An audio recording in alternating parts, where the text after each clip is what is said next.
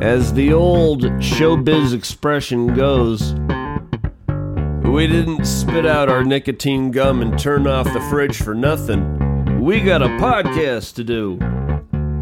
Chapter 58. It's the first day of February. Congratulations. Bonjour, amigos. Bienvenido, secret friends. To my left, of course, the Kathy Lee Gifford of podcast bass players, Fishby. Super Gladys Wonder Kitty, roaming the Palacious podcast dojo. So did you see Mark Zuckerberg in Congress? This happens like twice a year, but all the heads of the social media companies are basically brought to Capitol Hill to be lambasted, ridiculed, and embarrassed by members of Congress because it makes the members of Congress feel good. But a new low in Congress when Mark Zuckerberg made to turn around and apologize to a large group of parents who were tragically many holding pictures of their children, many of whom have deceased by suicide as a result of cyberbullying. I'm certainly not making light, and I'm not intending to minimize that. But if I can play the devil's advocate, how does humiliating the Zuck make anything better? I pray that we can better practice the act of forgiveness rather than dwelling on blame. And I understand those parents are angry. I'm a parent of 3. And if I would have lost one, or God forbid, one of my kids to something tragic like this, I would probably be in jail or dead myself. It would not go well. I understand the anger.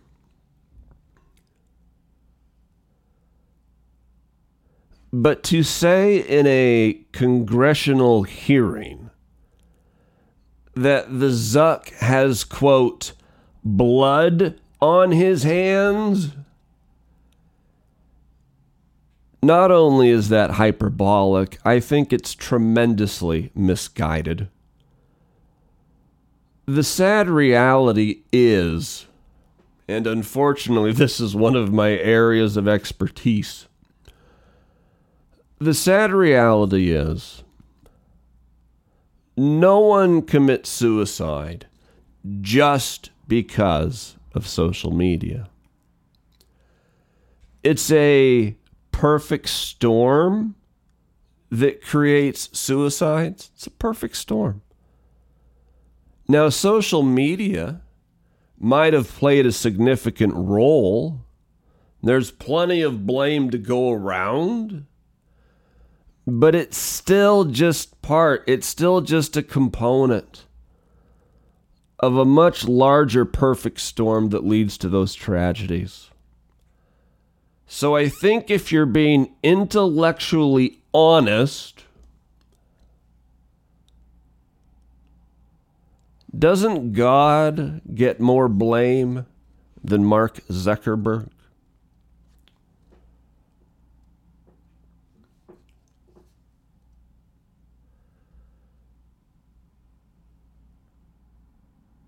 You can learn a lot from books. And I think it's a good question. It's a good conversation starter to go up to your favorite avid reader and ask them, what's the coolest thing you've learned from that book you're reading? But right now, I'm going to do you one step better. Here's the most important things I learned from the last 3 books I've read. We'll start with the Rainn Wilson book. Played Dwight Schrute on The Office, which candidly is a show I'm familiar with, but I'm not like a junkie on it. I've probably seen 6 or 7 Office episodes in my entire life. When that show was in its heyday, I was busy. But I really enjoyed the book. It was challenging and enlightening. Really, really good. But what I learned from it, that after you get your bachelor's, acting grad school sounds like the greatest place ever. And when in acting grad school at NYU, Rainn Wilson had a brilliant acting professor, acting coach, acting teacher who imparted on his students to assume your own brilliance. This kind of alleviates a lot of the anxiety, a lot of the second guessing, a lot of the imposter syndrome. Assume your own brilliance. And there's nothing less funny than someone trying too hard to be funny. And I learned a lot from the Rainn Wilson book too, but I found this to be an interesting concept. After you assume your own brilliance and recognize there's nothing less funny than someone trying too hard to be funny, dare to be boring. Trust in your own abilities. Let yourself become consumed with the character. Don't try too hard. Don't press. Don't make it awkward. Dare to be boring. I also read recently a book about David Letterman, not written by Dave, because Dave doesn't do that. I believe it's called The Last Giant of Late Night. But I love something I learned there, which was trust the words, and this is kind of a Daveism that I haven't heard before, but trust the words. The words can be enough. Also fascinating, according to Dave at the end of the book, he was asked, what's the most important quality in a talk show host? And Letterman replies, kindness. And Dave is famously acerbic. So Dave isn't talking about guests and necessarily the way you interact with people. He's saying for a self-loathing perfectionist, the most important thing is kindness to oneself. And Fishby, I see you chomping at the baseline bit there. We'll get to your questions, but I promised 3 books. Do you want to hear what I learned from the Walter Isaacson Da Vinci book? It's less profound. I'll do it very fast. But Da Vinci, perhaps the most curious human who ever lived. I learned I know nothing about Renaissance art. And honestly, I'm far more interested probably in the career of Bob Newhart than the career of Leonardo da Vinci. But I learned that when you focus your eyes on a specific point, and this is really the magic of Da Vinci art, but when you focus your eyes on a specific point, it ever so slightly impacts everything just around that point. It has to do with the way the eye focuses. And that concept is critical to design. It also creates the opportunity for optical illusions, and I found that fascinating. All right, Fishby, sorry about that. Sorry, I didn't mean to stroll all over your time here. Here's Fishby's questions. Let's do this thing. Hubba Hubba and Hokey Pokey, Sir Augustus McHoo-ha. It's me, Fishby. And are me, you, and Gladys going to the Agent Argyle film premiere? And Jesus H. Christ, what is that monstrosity on your wrist? And lastly, today's brilliant question, the category is true or false? True or false? But first, the questions.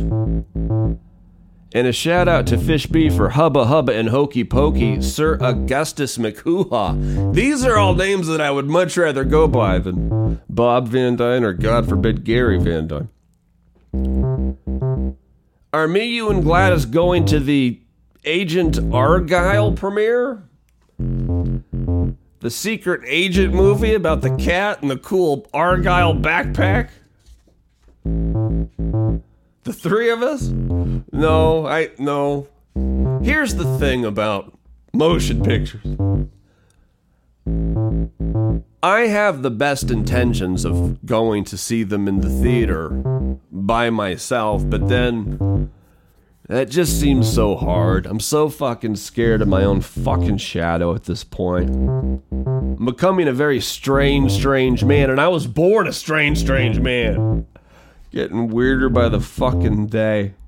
Scared to leave my apartment, so no, we're not going. And Jesus H. Christ, what is this monstrosity on my wrist? I've been wearing this watch for over a year, Fishby. You're just now... It's a fucking Casio, dude. It's like got 3 different buttons on it. It's white. I like it. It says, hey, I'm not into your smartwatch.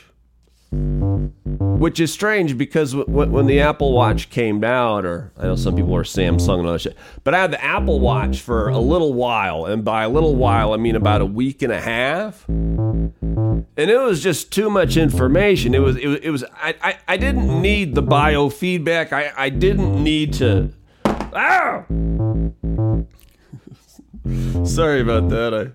I dropped my phone and it scared me, and I popped a mic, and anyway, so it's not a monstrosity, it's a Casio. I think this retails for like $30, right around that price point right there on the Amazon. All right, let's get to today's brilliant question, Fishby. The category is true or false. And today's Fishby, a true-false question is, brilliant question. If you laid out all the World War I trenches on the Western Front, the distance will be longer than the equator. True or false? If you laid out all the World War I trenches on the Western Front, the distance will be longer than the equator. True or false? Fishby reminds me that I've only got 6 out of 15 so far. Fishby, may I ask how long the circumference of the equator is? 24,901 miles. So true or false, were there more than 24,901 miles of trenches on the Western Front in World War I? My answer is true. Final answer, Reg. True is correct. There were 35,000 miles of trenches dug on the Western Front in World War II. An unpleasant experience for all involved, and it wasn't just the cold. Fishby, what's the distance, not of the equator, but if you go through the poles, like the prime meridian, what's that one? 24,859. So it's like 42 miles less than...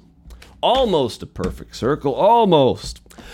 We only have 15 minutes, up by noon at the latest, every single weekday until the motherfucking wheels fall off, which is not just an expression, that's also a tease, because we never know.